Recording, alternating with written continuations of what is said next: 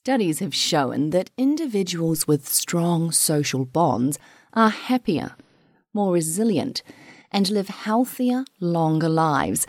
It seems that connecting frequently and authentically with the people around us is a vital key to our ongoing well-being. Welcome to the Eudaimonia podcast. I'm Kim Forrester, and today we're going to explore the incredible potency of social connection. Welcome to Eudaimonia, the podcast that is all about flourishing. Plug in, relax, and get ready for the goodness as we explore the traits and practices that can help you thrive in life. With your host, Kim Forrester. Rob Lawless is a social innovator and the unique man behind the Rob's 10K Friends project, where his goal is to meet 10,000 strangers. Rob regards genuine human connection as being incredibly important in today's world, and it's also something that makes him personally very happy. Through the Rob's 10K Friends project, Rob hopes to set a positive example and encourage others to take the initiative, reach out to someone new, and be open to establishing new relationships. It's my absolute delight to be chatting with Rob today to talk about the importance of social connection and to discuss why becoming an active participant in a broader community is vital if we truly want to thrive. Rob Lawless, it is such a pleasure to have you here on the Eudaimonia podcast. How are things there in Philadelphia? Things are great here. The Philadelphia Eagles actually just clinched their playoff berth, so I'm a happy person, and I'm also happy to be here. Thank you for having me on the show. It is such a delight to have you. You say, Rob, that you've always loved connecting with people, and personally, I really understand that concept, and I share it. How would you describe the experience of truly connecting with other people? So how does that differ, for instance, from just sort of being in the same space as them or just talking to someone? Sure. So I think for me and being on a mission to spend 1 hour one-on-one with 10,000 different people, the way that has looked in my life over the last 4 years has been focusing on a one-on-one conversation with someone in person and really paying attention to nothing but the story that they're telling me. So being fully present for that, being fully engaged and genuinely curious about who that person is. And so that's been the foundation of most of my connections over the last 4 years. And then I've been able to, through seeing some of these people afterwards, build on that connection. So I think true connection, like I've heard that to make a true friend, it takes 90 hours of time together. And for me, I think working towards that is just having a foundation along with a frequency of interaction with that person. So that's kind of how I would define true connection at this point in my life. I love that so much because many of us these days live in urban surroundings. So we're actually surrounded by people all the time. But you used two really powerful words in your answer there. The first one was engaged and the second one was curiosity. For me, I feel that healthy social connection is very closely aligned with what I call the art of being interested, which is kind of what you alluded to. Do you see being interested in people, being curious about people as being important? Yes, I do. I think that is what allows the interactions to be genuine and authentic. And I think there are some people who, for my project, for instance, some people just understand the concept off the bat, and other people can't understand why someone would go out and try to meet 10,000 people. So I think some people are born with a curiosity in others, and maybe other people aren't. I am definitely one of the people that was born with that curiosity. So for me to sit down with someone, I see it as a valuable use of my time to just sit down with someone, connect, and hear their story. Even if nothing else were to come of that time, I still think that sharing the stories back and forth is valuable. So that's kind of where my curiosity comes from. So for those that don't have that natural curiosity, that natural desire to sort of connect with the people in front of them, do you have any advice on what they can do in that moment to perhaps open up that connection a little bit more? Sure. So for me, I watch people's lives like movies as they talk to me. So the same way that anyone would be interested in a Netflix series or a movie, I think you can get that same experience from sitting and talking with someone. The way I do it is I'll ask someone always off the bat where they're from, if they're from that area, And that kind of gives me a starting point for their life. And then I can kind of build their life out from there, talking about their upbringing, their education, their career, what they want to do with their life, like their hobbies. And so for me, it's like I'm kind of building out that movie through the conversation. And I'm a very visual person. So when they talk to me, I'm watching these things as they tell them to me. So maybe if they're not used to it, if they kind of see it through that perspective, the similar perspective as watching a TV series, it might become more entertaining to them. That is like my favorite part, is just kind of, it's almost like the people are orators and I'm just there as an audience member watching them walk me through their lives. I love that a lot. So you are sort of revealing the plot of their story to yourself through your questions. Yes. So one very important question, though, your project specifically calls for you to meet someone in person for at least an hour. Do you feel there's a difference between online and in-person connection? And what, if anything, are we missing with pure online connections? I do feel there's a difference, and I have had people ask me if I would do like a Skype chat with them, but I like the act of meeting with people in person because I think there's the body language aspect and the actual being able to look someone in their eyes and the environment. So I'm oftentimes meeting people in coffee shops or bars or parks, and it's like the sound of the birds in the park or the music playing in the coffee shop. I think it just sets the atmosphere, and I think that affects the conversation in subtle ways. And I was just talking with a guy yesterday about this, about Skype chats, and he said even there, if you're looking at someone, you're still looking at the screen. So your eyes maybe aren't matching up exactly as they would in person. And that could make a big difference. And I think just the experience of being across from someone. Oh, and also throughout my project, there have been times where third parties interject themselves into our conversations. And I think like that adds to the experience in a way, and that it just colors it more. Let's go back to how you see others' lives as stories, because I'm really interested. What are some of the most profound things that you've learned from hearing other people's stories? So I will say that the biggest thing that I've learned overall from talking to everyone is that no one knows what they're doing with their life. We're all just doing the best we can with the resources that we have. Yeah. And I think a lot of people walk around thinking that everyone but them has their life together, when in reality, and what I've heard from talking to so many people, is that no one, including you, has their life together. So I personally take a little bit more pressure off of my shoulders to have my life together. And I think everyone is a work in progress. So that's one of the main themes that I've learned. And then as it's affected my life in particular, I've just learned how much I have to be grateful for. So I'm the youngest of three. My parents are still alive, still together. I had a middle-class upbringing in the suburbs of Philadelphia. My siblings and I were all able to go to Penn State, and we graduated with student loans, but I was able to be involved as a student there. I was able to get a good job. And so I've had this non-traumatic past and this support system in my life that have helped me get to where I am today. And I have realized in talking to other people, like for example, I met two separate students from Drexel University, both in college, both only children who had lost both of their parents already. So for me to come across two girls they have no immediate family left in their life and they're still in college, I think that really stuck with me and made me place a stronger emphasis on the time that I spend with my family and appreciating that and realizing that it's something not to be taken for granted. So tell me, what have you learned about humanity as a whole from meeting all these people?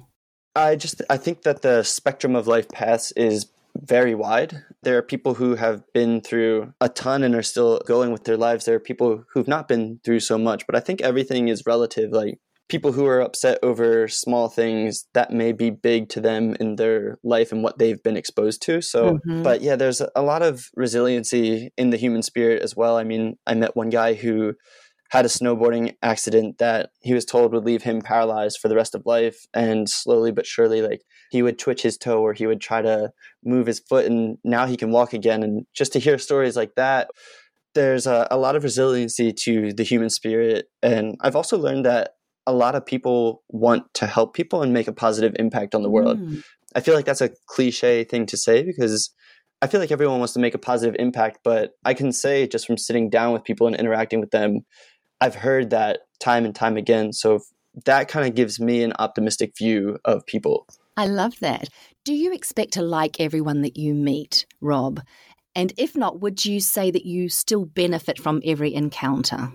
Good question. I would say that I don't expect to like everyone that I meet, but I do expect to take something away from every encounter, whether that's learning how to interact with a personality that's different from mine, or learning a new fact from something like the industry that they worked in that I didn't know before. I go into it without any expectations, but I also go into it knowing that it's kind of on me to create value out of that situation. It's kind of like you get out of it what you put into it. Like I said, I kind of enjoy the process of learning someone's life just from an entertainment standpoint. But there are times like I met this woman in Philadelphia and it had snowed a few days prior. And she made a comment like, isn't it crazy that when it snows, thousands of kids in the Philadelphia area don't eat because they don't have their government funded lunches? And that was just something that I had never thought of before. Yeah. And that to me is like a little fact that I obviously still think about today, like something that I took away from that conversation.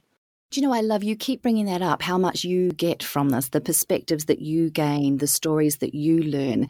And it seems to me on your website, you tell a little story about one of your past jobs where you were tasked with cold calling people as a sales rep, right? Sure. And the resistance that people had to being telephoned. And I think we all understand that if someone rings you uninvited, you can be very resistant to that. Do you think we have a trend in society, Rob, where it's become common to only sort of connect with the people that we feel have something to offer us, that we only connect with people when we want something from them? Yes, I think it's maybe not in society as a whole, but I would say more so the professional world. And that's one of the reasons why I started this project, because when I was a student at Penn State, I was in this shared environment of vulnerability with other students. And it was like, in that time, you're kind of expected to make connections very organically and naturally. And I was able to do that through joining clubs and activities and going out and having classmates. And I found that when I got to the professional world, it seemed like everyone's time was so tight that there was only time to meet if there was an agenda or expected outcome, or if it was a date or something like that. And I personally wanted to get back to just meeting people to meet, because that's how I made a lot of my best friends. So for me, creating that project was kind of my way of getting back to that place. So I think in the professional world, it's hard because people see their time as really valuable. The way that I start to think about it now is if they prioritize human connection and they think it's something that's valuable in their life, then they can kind of create a goal to meet people and chase that goal and have people help them towards it. Because I've thought of me doing this project. I studied finance, and my first career out of school was doing consulting for Deloitte. And that was a very busy time for me. So I try to think what would get Deloitte version of me to get out and try to meet people. And I think it would be just having a goal to meet a certain number, even if it's just 10 people for the year. So I do think that there is that like agenda-driven connection now in society, but I think there are ways around it. Tell me, what advice would you give to us as a society in order to reverse that trend? So I think it is the goal piece. I noticed for me when I started telling people that I wanted to meet 10,000 people, other people wanted to help me reach that goal. And they would say, oh, I have this person that you should meet. They would be really interesting for you. And then I'd meet them and they'd come with 3 other people. And at the beginning of this year, I actually put out an article, How to Meet 12 New People in 2019. And I called it a 12-friend challenge, just thinking that if people prioritized it, then they could meet 1 new person each month. That's a feasible goal. And I actually had some people who took that goal on and completed it. And they just told me like how valuable it was in their life. And I think it's that when people see that you're passionately working towards something, they want to help you reach that goal. And I think that's kind of the excuse. And I tell people all the time, if I were to go up to you on the street without any context and just say, hey, we're going to sit down and chat for an hour for no reason, no one would sit with me. But because I'm saying, hey, I want to chat with an hour for no reason, but it's part of this goal to meet 10,000 people, then people are like, oh, okay, that makes more sense to me. So it's this weird dynamic where there's this overall agenda to help reach this goal, but within that, there's no actual agenda other than to just connect. I love that. And I know this to be true. We as humans, we adore being part of something that is larger than ourselves. So what you're presenting to people in your example there is an opportunity to be part of your goal, which includes these 10,000 people. And it strikes me that we can probably all find something larger than ourselves that can allow us to connect with other people, whether that's, volunteering at the local community club or a campaign or a cause that we're actually passionate about, but that there is a way to actually engage with people on a deeper level. Would you say that that would be true? Yes, I agree with you there. And I think one of the important things is if we're going out and we're connecting with people through volunteering or working on some type of cause, I think the art of connecting with people is a little frightening to people at first. And I think there's a lot of anxiety, especially for people who come in to chat with me. Sometimes they're thinking, okay, how am I going to talk to this guy for an hour? Like, what if we run out of topics to talk about? That will be awkward. And I have noticed from my perspective, I can hold a conversation with anyone now because having talked to over 3,000 people, over time, I've built up this library of topics in my mind. So I'm very confident going into a conversation that if it starts to fall flat, then I can ask someone like, oh, what are your siblings like? Or what Netflix shows do you like? Why did you choose the field that you work in? What are your personal goals for 2020? There's just so much to pick from. But I think a lot of that confidence came from the experience of building up that library of topics. And I think that that's something that other people can do too. If they just go out and they volunteer every month or they join that sports league, it's just repeated action that kind of leads to that confidence. The other thing there is that you ask questions. It goes back to that art of being interested. I've always found that if a conversation is going flat, you insert a question into there. You ask someone about who they are. And that was something that obviously you just touched on there in your past answer. But let's talk about social anxiety. My daughter, when she was 14, she developed debilitating social anxiety. And so I understand the barriers that some people have to overcome in order to just go out and meet someone new. From the experiences that you've had, do you believe there are ways that we can foster a safer, more welcoming environment for everyone, including those who are socially anxious or socially awkward? Are there things that we can each do to sort of help them feel like they are more encouraged and inspired to come out and connect with others? Yeah, I think there are. And I'm trying to think of, in my situation, if I know that someone, like when they come and they sit with me, if I can feel that they're anxious, it's hard to explain, but I try to calm myself to create like a more calming atmosphere for them so that they feel comfortable. And also, I think going into these conversations without any type of agenda really helps because then there's no pressure to stick to any one topic or any one outcome. So people feel like if people were nervous the whole time, that's fine because that could be how that particular meeting went. But I've had people who come to my meetings and say, hey, I'm really socially anxious and I thought this would be a good way to push myself out of my comfort zone. And I just try to, in those situations, kind of hold up the conversation and let them do the light work of chiming in when they feel comfortable. I mean, it's still a back and forth, but I try to make sure that they feel like that conversation is not going to drop. I think in greater society, one of the things that I want to do with my project eventually is have a class or a freshman seminar at a university, maybe in a high school or grade school setting as well, where students are learning from each other as opposed to a textbook or a PowerPoint slide. I think a lot of people could use practice in hearing other stories, telling their own, and being comfortable in that face-to-face interaction. And I think if we start to create this space for people as something like a skill that should be learned in education, maybe it's something that they'll be more comfortable with outside of the classroom or in general. Certainly in our modern world, things like that are very, very vital to start reintroducing. And I say reintroducing because I believe, in previous generations, social connection with the village and the people around you, your tribe, was an inherent part of everyday life. But we've become so much more isolated and separated from one another. On the reverse side, it's really interesting to see what the studies are saying about social connection. It is so incredibly important for our well-being. There was a recent study out of the Institute of Noetic Sciences that shows that a greater sense of interconnection with others leads to not just greater well-being, but also greater compassion. And there are a multitude of other studies that show that social connection is great for our well-being, our emotional health, our resilience, our longevity. Have you, Rob, noticed an improvement in your well-being or in your perspective on life since you started connecting with thousands of people? Absolutely. I think and you kind of touched on it, when you're meeting with people and you're talking with them and you're hearing about the depths of their life, you're going to be forced to build a sense of empathy within yourself because you start to understand who a person is today is driven by who they have been throughout their life and the experiences that have shaped them.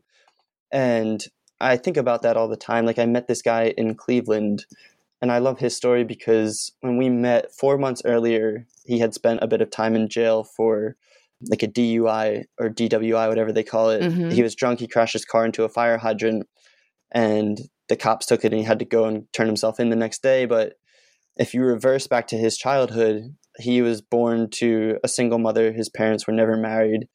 His mom had to work multiple jobs, so he has memories of sleeping on factory floors when he was little. He went to college, had to come home because his mom got sick. She ultimately ended up like having some type of allergic reaction where she was choking on her own mucus and passed out. Her oxygen supply was cut off. But by the time they resuscitated her, she essentially was like a vegetable. And so he had to be the one to pull the plug on her to end her life. Right. And he didn't have any siblings. It was just him and his mom. And so that created kind of a downward spiral in his life. And you can see clearly like how that would correlate to him like ending up driving his car into the fire hydrant. You start to understand some of the actions that people take or how they could take those actions, because me thinking about losing my mom, and I have a support system, like that would devastate me. So I think about that in his life. So yeah, there's a greater sense of empathy that I've built up through my project. And I find that it affects me on smaller instances too. Like if someone cuts me off on the highway, instead of just getting mad at them, I try to think, okay, maybe their wife's in the hospital, she's about to give birth, and they're trying to get there because there are situations in my life where I felt like I needed to go faster than everyone around me. And so once you hear other people's stories, it kind of helps frame your mind to think that way more often. We start seeing the people around us as human beings with stories and struggles rather than just some strange face walking past us. Yes, 100%. Do you ever feel a need for aloneness, Rob? You spend a lot of your time now sort of seeking out people to meet and spending time with them. How do you recharge between social connections, or do you not have a need to recharge? I'm very lucky that I'm extremely extroverted in the sense that I gain energy from people. So I try to meet 4 new people every day. But I think that's the ceiling, that's like the magic number, that I'm still feeling ambitious about doing it, but also feeling exhausted at the end of the day. So currently I live with one of my best friends and his wife in Hoboken, New Jersey. And it's nice because they're very close friends of mine. So I can recharge just by interacting with them. But I do like my alone time sometimes, just at the end of the night or in the morning. I think it's important to spend that time to recharge. I've noticed sometimes, like, there was a time in Philadelphia where I had a reunion party for anyone from my project to come out, see me again, and then meet each other. And I went straight from 4 meetings into grabbing a drink with one of my best friends into hosting that reunion. And the next day I could feel it. And the only way that I could describe it is it felt like a social hangover. Like I just didn't feel fully myself the next day because I didn't have that time to recharge. And I know that's different for every person. Like I think there are some introverts out there who could never do my project at the rate that I'm doing it, because if it's not their personality to get that energy, it'd be really difficult for them. So I'm very thankful for that in my life. So obviously, although social connection is incredibly important for our well-being, it is equally as important to listen to and follow those desires and those needs to actually sort of step back and be alone on occasion. For sure, yeah. And I think it's important to have good relationships with ourselves, and that has served me well through this project too. There are times I, over the last couple of years, split time between Philadelphia and Los Angeles. So I've driven across the country here in the States 6 times, 5 of those times by myself. And that was also a really important time for me to just sit and think with my thoughts and kind of strategize what I wanted to do with my life. And it was nice. It was nice to have that good relationship with myself where I could just sit and enjoy my own company. Yeah, that's really cool. Rob, this may be completely out of your range of expertise, but I would love your point of view on it. Do you think that social connection is something that should be better encouraged by parents and guardians and mentors? And I say that because there is a trend these days to keep your children back and keep your children away from strangers. There's stranger danger, and many teens are certainly told, I don't want you hanging out with that particular person or that particular group of friends. How do we balance this understandable desire for safety with a healthy appreciation for authentic social connection? Yes, I will preface it by saying that I'm not a parent, so I'm sure when I become a parent, I'd have different views on it. But I think that there are safe ways for parents to encourage connection amongst their children. Like I wouldn't encourage my children to go talk to the random men on the street or anything like that. But I think within their classroom to maybe educate our kids that, or try our best to help them understand that there are other kids that have families and lives just like our own, and they're going through their own growth and their own struggles and whatnot, and to encourage them to have a sense of empathy with their classmates. I mean, I'm trying to think of the current landscape and how they can do that. I think maybe it's just, like teaching empathy and then maybe leading by example in their own lives so that it's something their kids grow up in, seeing that it's something safe to do when they get older as well. But beyond that, my thought is just going back to maybe having some type of thing in education where a school or a club or something is creating this safe space for kids to connect with each other. Maybe that's something that we as a society place a greater emphasis on. Well, it could be as simple as, certainly for my daughter's class here in Singapore, we always try to have social events outside of the classroom to give the kids an opportunity to connect in a different space on a different level. So that's perhaps something that parents, if they have the opportunity, could try as well. Right. Rob, my final question is one I ask every guest on the Eudaimonia podcast. Can you offer a morning reminder to my listeners? In your case, can you perhaps suggest a simple tool or practice that my listeners can use each day to connect more regularly and more authentically with the people around them? Sure. I would say try to smile at one person each day. I feel like that's a very low risk, high reward act that you can do.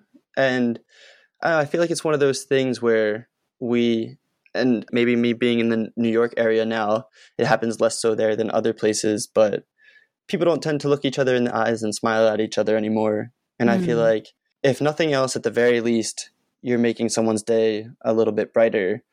But maybe it leads to a conversation, and maybe that conversation leads to something that benefits your life in a way that you didn't know. So maybe just a small act of smiling at someone each day. And I think the more we smile at other people, the happier we'll be in our own lives. So hopefully that's something simple that people can take away. I love that. Another thing, if I might add to that too, is I often say to people, just introduce yourself to people that you see all the time on the bus or in the hallway. Go up and say, hey, I see you all the time and feel like I should know your name. Is that something you think could be powerful as well? Definitely. And I remember one of my old coworkers, I can't remember the term for it or what he was saying, but it's something like there's a certain amount of time when you see people often enough that eventually you feel okay to introduce yourself to them. And maybe once you make that introduction, then you're able to start connecting with that person on a deeper level. Yeah, it's interesting. I think whether it's someone who you know is on your routine or someone random, just by connecting with people, they're going to pop up in your life a lot more often. And that's something that I have seen through connecting with people from all over the place. And I think that's one of the benefits of connection is it makes the world feel a lot more like home. So maybe instead of this person just being a stranger on your commute, there's someone that you look forward to saying hi to every day. And I think that's one of the benefits of actually knowing the story of that person around you. Oh, Rob, I just love that. It makes the world feel more like home. If people want to find out more about you, Rob Lawless, where can they go? They can find me on Instagram. My handle is @Robs10kfriends. So that's where I take a picture with everyone that I meet and I post what I remember of their story. I'm also on Facebook and they can find me on my website, robs10kfriends.com. Yeah, and if they would like to be part of the project and we're in the same area, I would love to meet everyone who reaches out to me, and I'm hoping to travel eventually. So hopefully by the end of this project, I'll have met people from all over the world. But until then, if they're interested in the project, they can definitely follow me on Instagram. Well, I know that you spend an awful lot of your day connecting with other people. And so I'm incredibly grateful to you for choosing to give some of your time to me today. Rob Lawless, thank you so much for being a part of the Eudaimonia podcast. Thank you for having me, Kim. I definitely appreciate it. And I appreciate the opportunity. And thank you for providing a platform for this message to get out there for people. As the New Zealand Māori proverb reminds us, he aha te mea nui o te ao, he tangata, he tangata, he tangata. What is the most important thing in the world? It is the people. It is the people. It is the people. You've been listening to the Eudaimonia podcast. If you'd like to learn more about how to live a truly flourishing life, please subscribe and check out eudaimoniapod.com for more inspiring episodes. I'm Kim Forrester. Until next time, be well, be kind to yourself, and take time to connect with those who share your space here on this beautiful planet Earth.